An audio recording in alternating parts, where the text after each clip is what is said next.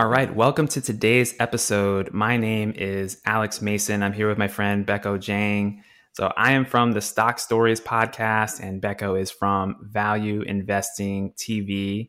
And we're here today again, just like we did in the last episode, to talk a little bit about investing. But instead of talking exclusively about, what our favorite investors and entrepreneurs are, or what our first investments were like, we're going to just get into what we love to do best, and that's go through some companies and analyze them and share that analysis with you. Think about how we analyze them.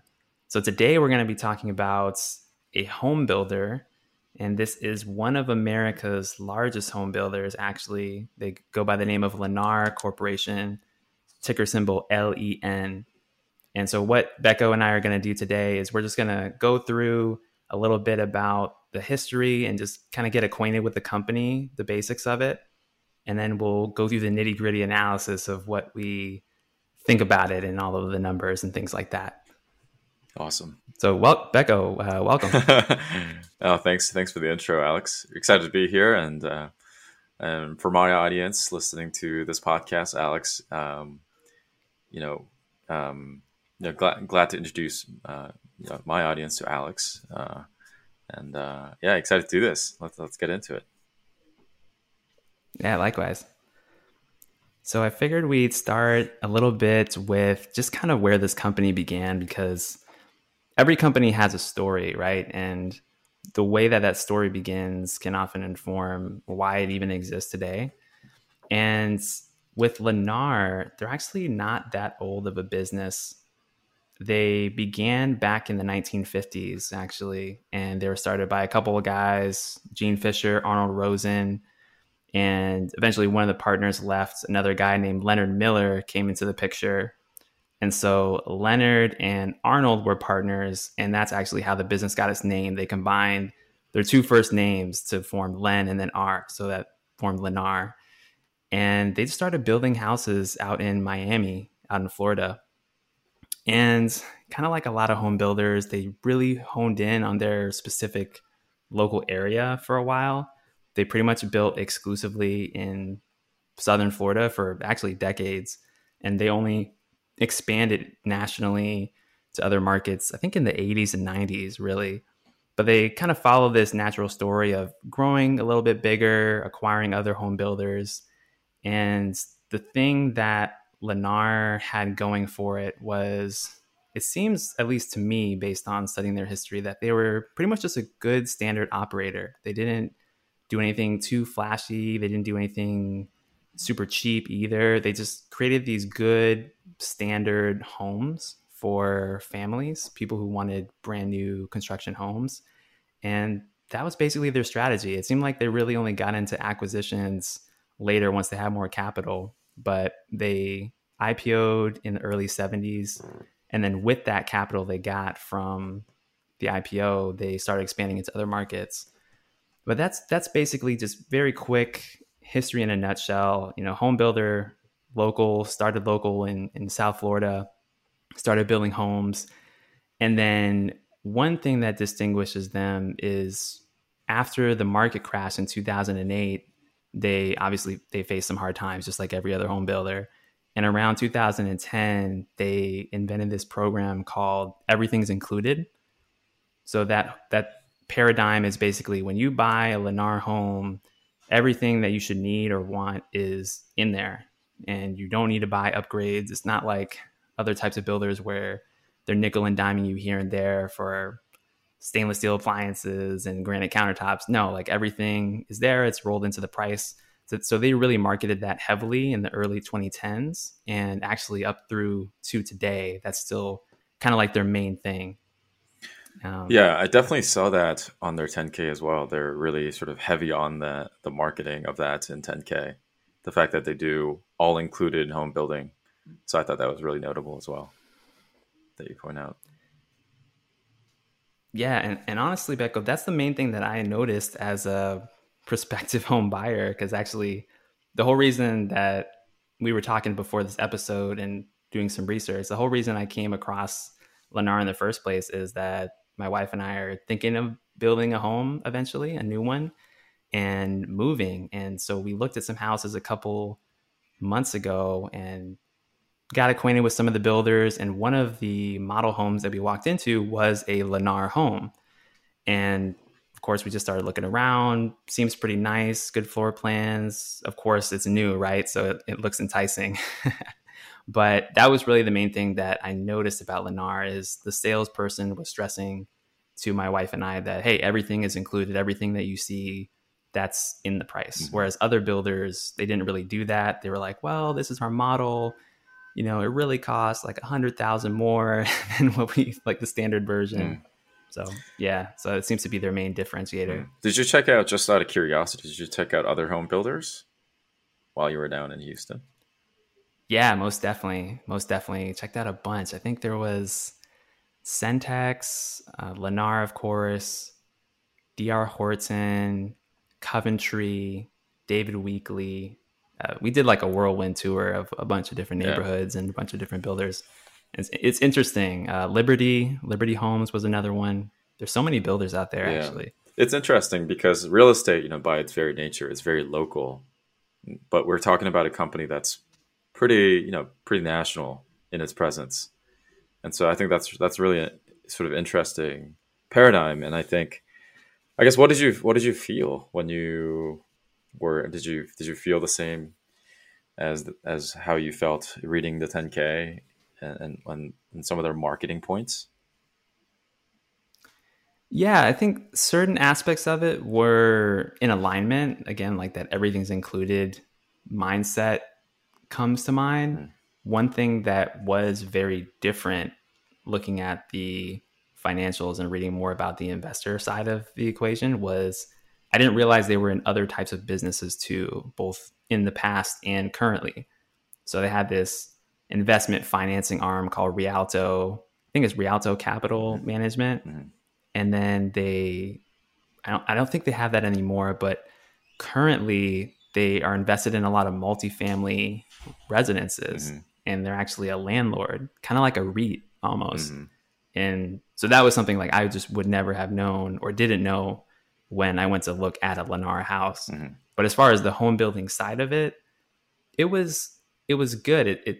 The floor plans that we saw, I would say if I was to list like the top 3 builders that we were impressed by, they would make the top 3, but I wouldn't put them at the top as far as, you know, like quality of finishes and everything.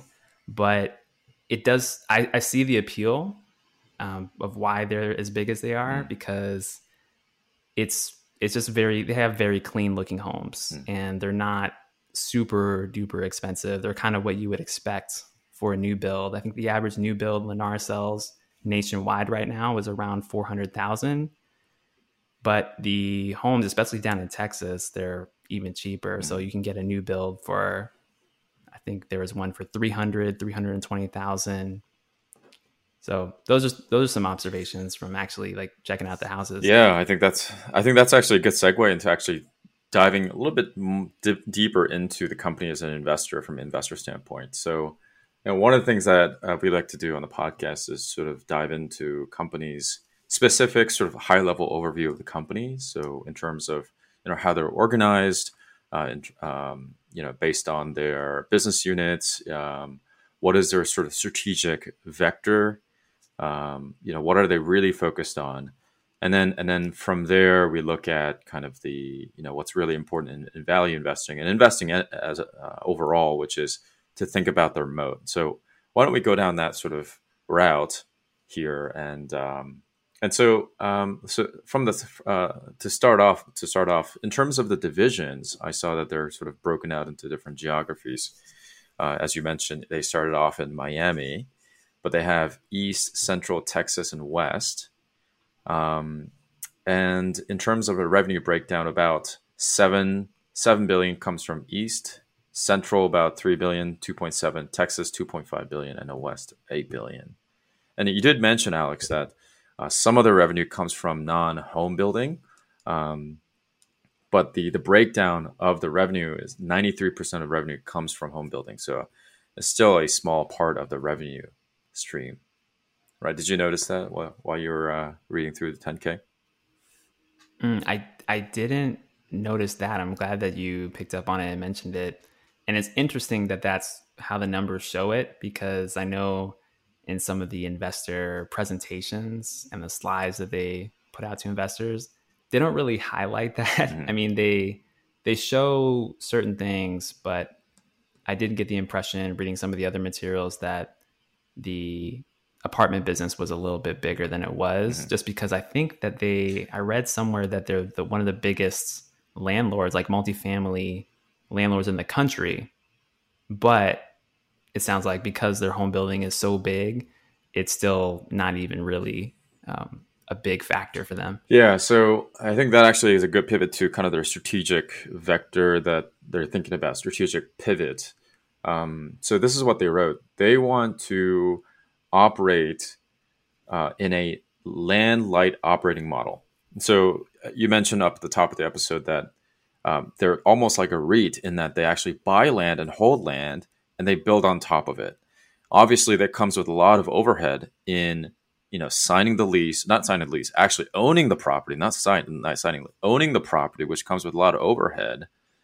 And then on top of that, you have to, basically build out these homes. So instead of having kind of I don't want to call it bloat, but in some way a bloat of carrying this overhead of actually owning land, they want to pivot away from that into more of a service level kind of company where they just build homes on top of it. So I think that's the kind of the strategic pivot they want to go down on. And then another thing that they mentioned is that they really want to focus on multifamily businesses. I think it's pretty clear if you have a multifamily business, multifamily unit, obviously the rent or the price that you can extract out of per square foot is going to be a lot higher, just because you can pack more people into a particular area. So I think that makes sense. Some other things that they mentioned in 10K, they're really trying to increase efficiency in building process, reduce SG&A, reduce customer acquisition costs. I mean, these are kind of like obvious things that you have to do as a good operator. Reduce SG&A, obviously, reduce customer acquisition cost. But nothing really kind of notable, but just directionally, they're going down the right path is the sense that I got from reading that segment of 10K. Another thing that you mentioned up front is that, different types of businesses is under this company like Lennar. Obviously we talked about the land business, and then obviously the home building business is a big portion of it. But some of the other ones I just want to highlight for our listeners is they have title insurance underwriting business. They have real estate brokerage in Florida. They offer residential mortgage to non-Lennar home buyers. What else? Retail title business. So they're in sort of ancillary businesses that surround home building. However, they are actually divesting non-core businesses. Non-core business units, assets are being divested and have been divested over the years. So, for example, in 2018, they divested Rialto Management Group, the one that you talked about, Alex. So I think they're really trying to focus on the core business and optimize the core business as much as possible by really focusing on multi-business units and getting away from land owning sort of aspect of their business. So I think. What do you think about that, Becco? What's your take on the strategy? I mean, do you think it's wise for them or unwise? I think it's kind of a natural progression of any corporation, actually. The famous professor, the late professor who passed away, Clay Christensen, out of Harvard, coined this term, disruptive innovation. Disruptive innovation, when a company starts out, building businesses, they really focus on underserved or unserved customer segment, and they try to serve that segment by, basically going down market. But as soon as, company have sort of found the product market fit, what they tend to do is they tend to become from a product building business to margin optimizing business. This is sort of the transition that a lot of companies go through, right? They really focus on businesses and then creating new products, doing new things, And then at some point, the company becomes too calcified and too old that their innovation engine is sort of stuck. They're not creating new things and doing any new things anymore. At that point in time, what do companies do? They really focus at that point on margin improvements, just squeezing out the last mile of whatever engine that they had, right? So I think it's a natural progression for any companies to go through. Lennar, I think, is going through the same transition where they are, it's a mature business. So, what can a manager, an operator do at this point? I think what they can do is really kind of, think about how to manage their margins better and squeeze out what they can. Otherwise, I think they would have to sort of continues to invest in more of a disruptive kind of innovation. But it's very inherently, because of the system that is set up, it's just is very inherent. It's very difficult to do that for big businesses. Yeah, that's a cool theory. I hadn't heard that progression before, so thanks for sharing that. Yeah. It's interesting because I'm wondering if, I don't know about you, Becca, but sometimes when I read all these 10Ks of all these businesses, I'm just thinking, okay, management is basically just selling me on whatever they're doing. And it seems like they kind of, there's like, either we're expanding and we got to acquire and we got to do all, get in all these businesses, or we need to slim down. We need to be asset light. Like you said, Lennar management's indicated that they want to be land light. And I get that, but I'm just unsure of what's really the best strategy, because a lot of times management teams, they'll say one thing, they'll do a strategy for several years, and then they'll completely reverse. Mm-hmm. And I wonder if that's necessarily predicated on market shifts that they need to adapt in that particular way, or if they just feel like they need to do something different. Yeah, I think probably the answer is somewhere in the middle, right? Or both. But one of the things that Clay Christensen had always talked about, is that these big companies, when they want to, and they all do, like, there's good managers. They're not inherently like dumb people who are running these companies. They're smart people who are running these companies. But the problem is, when you are running these giant corporations, you have incumbents, you have incumbent customers that you need to serve, and that makes up bulk of your revenue. So it's going to be very difficult for you to focus on something that is going to return revenue in the future. And it can be 10 years, 20 years down the future. These are bets that you have to make. But if you are stuck serving your customers that is generating $10, $20 billion of revenue right now for you, it's going to be very, very difficult for you to invest a portion of your time into thinking about something that's 10, 20 years out, and risky too for your career's sake. Right. And so that's what he talks about. And I think that's reflected in a lot of the business strategies that I see, across the board, not just Lennar or home building business, like you mentioned, right? A lot of the companies are in the business of margin optimization.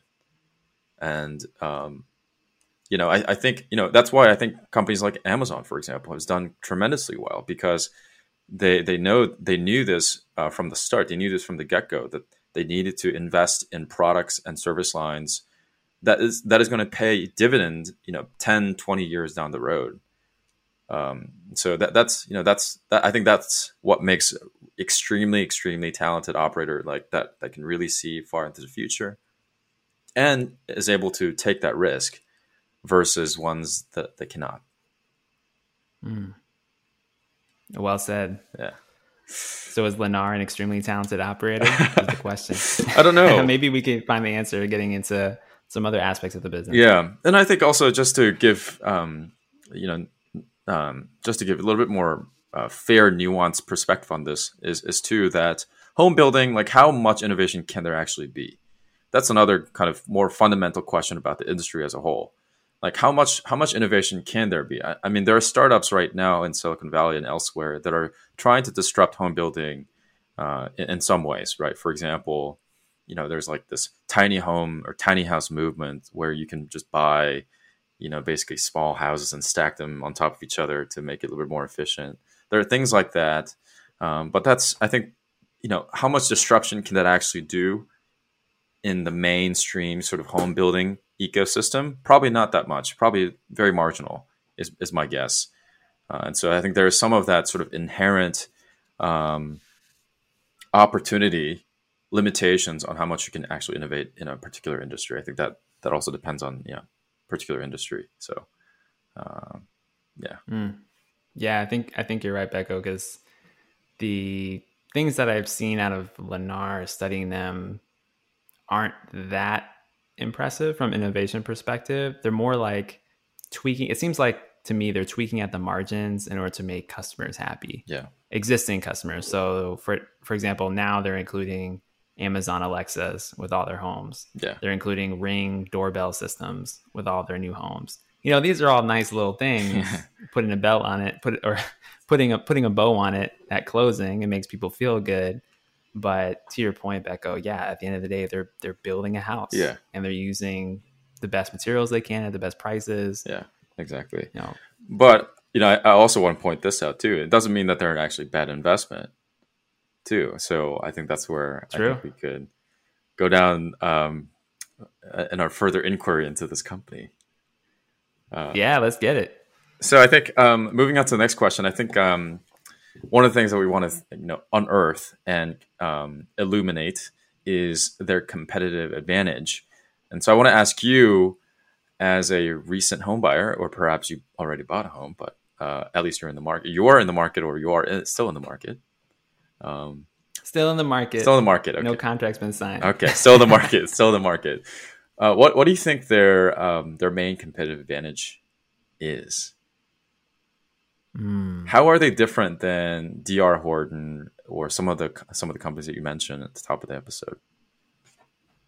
Yeah, I got the impression when I went into the homes, talked to some of the salespeople, looked at their brochures and their website, I got the impression that the overall experience was going to be moderately easy. That's the word that comes to mind, is easy.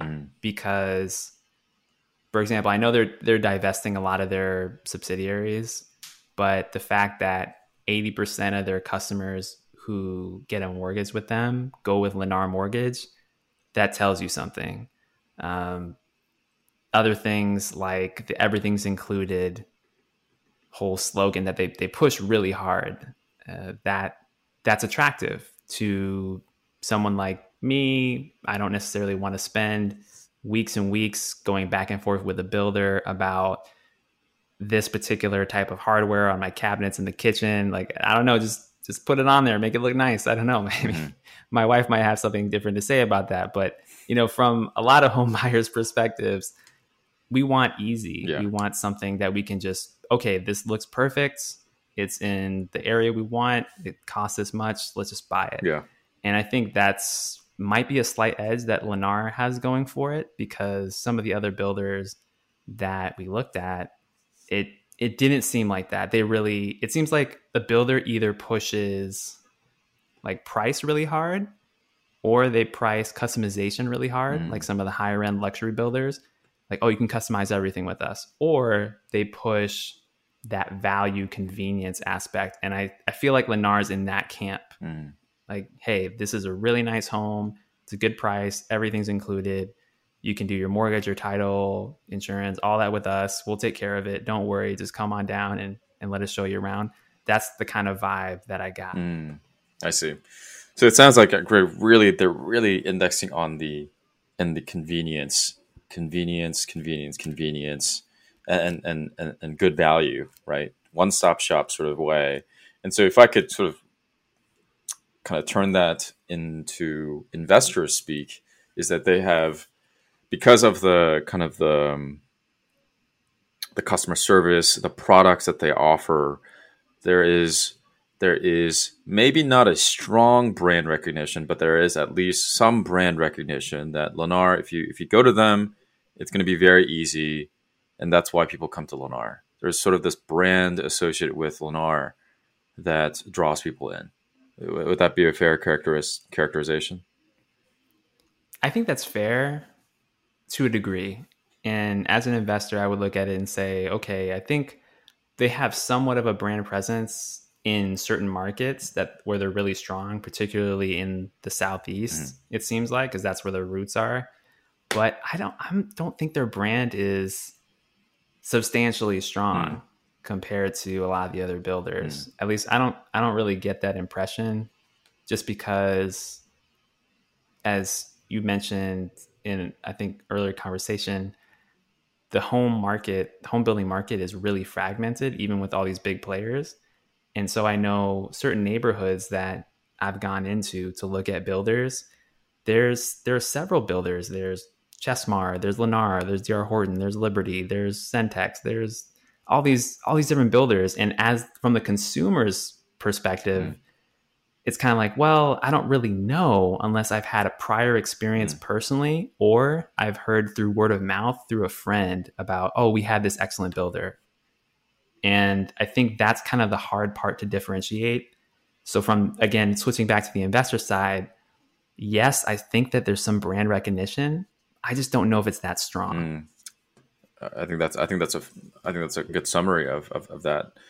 One thing that so switching gears and looking at other competitive advantage, I don't think it's certainly like, it's not like the lowest cost provider. So people are not going to Lennar just because it's like super cheap. I don't think that's it. So we can kind of rule that out. I don't think there's any network effect that classically defines like social media companies. I think we can rule that one out as well. Switching cost, maybe I don't think so. Like it's sort of like when we think about switching costs, I think you think about banks primarily, right? Or like Intuit, TurboTax. You have all your information in there. It's very painful to migrate a lot of that information to another system. But I think this one perhaps could be one, intangible assets and others. And what I mean by that is one of the things that they pointed out in 10K, and I think this is actually quite relevant now because of the commodity prices and labor. So because of their size, they can negotiate larger contracts with subcontractors, and I don't want to use this word hoard, but they can kind of have a bigger say in the labor market because they can demand, look, our customer base is large, so if you want to work with us, and you need to show up by this time. They can demand, they have a lot more leverage because of their size, and therefore they can drive down the cost for subcontractors and making the home a little bit more affordable and reliable. And in times like this, for example, where the commodity prices are going up. So maybe there's some of that intangible asset, sort of the economies of scale that comes with this company. At the same time, there are other big companies also, like we talked about, DR Horton, Liberty, Toll Brothers, et cetera, et cetera. So I'm not sure how much it actually affords them competitive advantage, but it's certainly something to point out. I do think that ultimately, as we're talking through this, I think that ultimately, I'm not sure, but this is a hypothesis. Maybe like this is really a summation of all these competitive advantage that we talked about, but very local. It's like hyper local competitive advantage. I don't know, like if that makes any sense. Yeah, you know what? I think that's true, and I'm glad you brought that up because it makes sense with the whole industry, right? Real estate has always been local by its very nature. And so if I think about a subdivision in a suburb in Houston, Texas, that subdivision is its own little mini ecosystem where you have customers, the people coming in, they want to live there. They like that there's a grocery store nearby, a good school, etc. And then you have the companies, the businesses who are selling the plots of land, the builders who are actually building on those plots of land, and then of course, the developers, and there's this whole little ecosystem just in that one subdivision. And depending on how savvy Lennar's management is at getting, say, prime real estate for locations to build, or like you said, negotiating those prices of their labor or raw materials, those are all factors in the equation of how well this particular house stands out in this particular location. And I'm not really sure how to judge that. It seems like they are really strong in certain areas of the country. I do kind of applaud management in a sense, because I noticed that their acquisition flow and their expansion was actually kind of slower than I expected. I really expected them to acquire within the first 20, 30 years of their business's life, but they didn't do that. They opened up shop in the 50s, didn't even expand out of Florida until I think 71 or 72.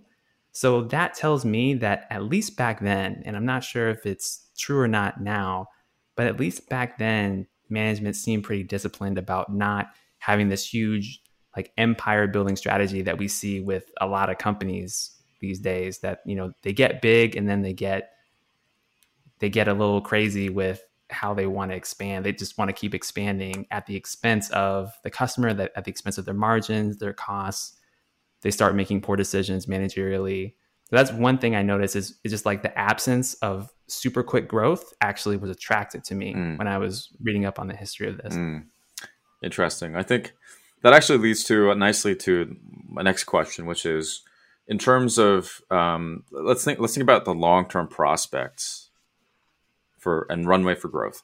I think this is more of a question about the industry as a whole and sort of a macro take on the home building industry. And so just a quick search, short term, housing started to surge 19.4% to a seasonally adjusted annual rate of 1.7 million units last month. All that to say, housing sort of construction boom is happening right now. There's a lot of houses are being built, and a lot of people are buying houses, at least in the short term. How do you assess the company's long-term prospects, Alex? There's maybe a couple ways to think about it. I think the first way that I think about it is from bottom-up approach. What can we see in the numbers, income statement, balance sheet that's telling us how this company might fare financially in the future? So that's one angle. And then the other angle is the top-down demographic viewpoint. And I think I get the sense from management in looking at some of their materials that they kind of look at it from that latter half more so, or at least to a significant degree, because I saw one chart in one of their, I think it was their Q1 presentation to investors, and they showed this chart. It looked like a roller coaster. It's like a bar graph that kind of rides up, has a hump, and then goes down, and then it rides up again into this steep curve. And the x-axis of this graph is time, the years, and then the y-axis represents the population of the United States, specifically within the age 35 to age 44 demographic.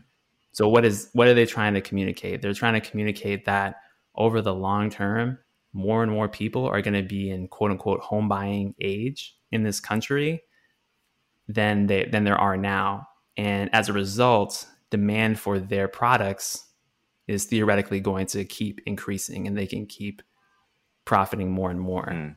So that's a sense that I got from management. But to expand on that a little bit more, I'm trying to connect the dots, and maybe you can help me with this, Becco, because I see where they're going with the fact that demand theoretically should increase, but we also know that the entire home building industry is not just based on demographic trends. It's based on credit trends. It's based on how willing banks are willing to lend. That's the entire reason the system crashed over a decade ago. So I don't know if they're factoring in those risks into the projections, so to speak. But the sense that I got was management was saying, look, we're basically good. A lot of people are going to be wanting to buy homes in the future just based on the amount of people and their ages statistically. So people are going to have to buy homes. Well, maybe not. Maybe they're going to buy a resale home. Maybe they're going to rent. And I get the sense that from their actions of expanding a little bit into multifamily, like we talked about earlier, it seems like that's kind of hedging their bets a little bit almost with the home building business, which they traditionally have only operated in that business.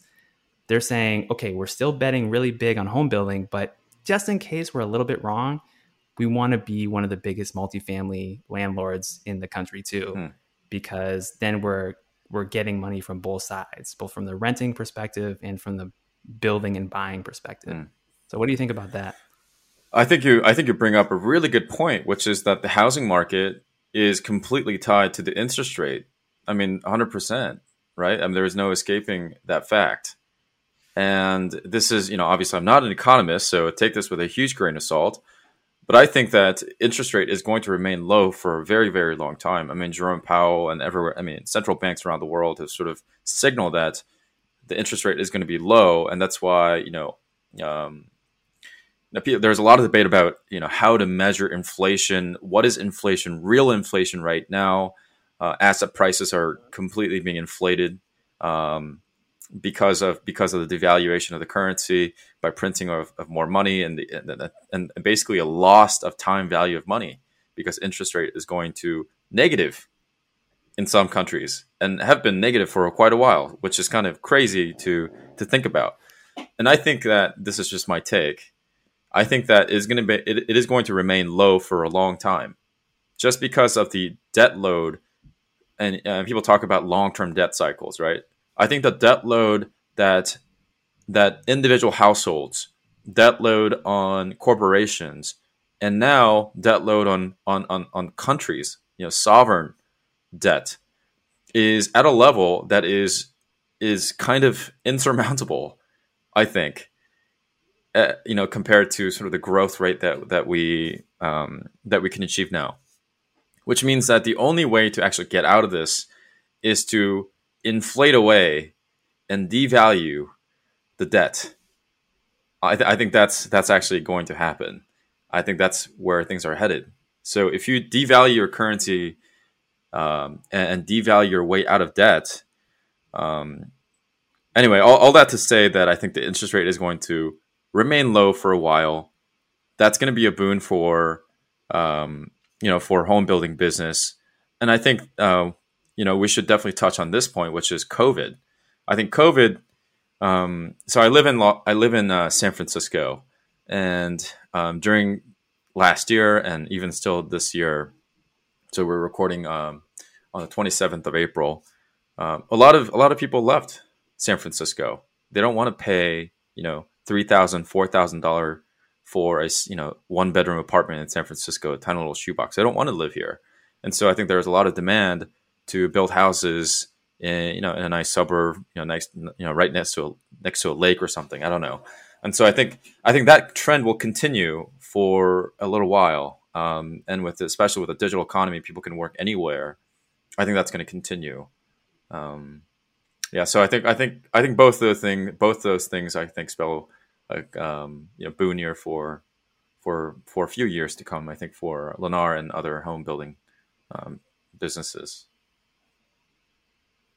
Yeah, I think I agree with you, at least in the short and maybe even medium term, that is definitely going to happen, just because of COVID. Really, it just accelerated that policy in the US of interest rates being super low and remaining super low. And as a result, home prices go up, home builders make more money, banks are willing to lend that money to home buyers, and the cycle continues.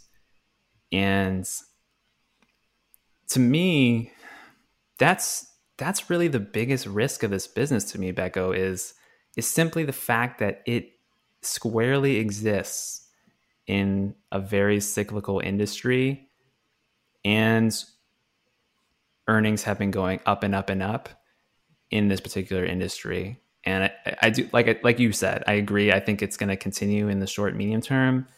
I just wonder about the long term too, especially given some of the trends of things like their revenue. The revenue growth has been slowing down.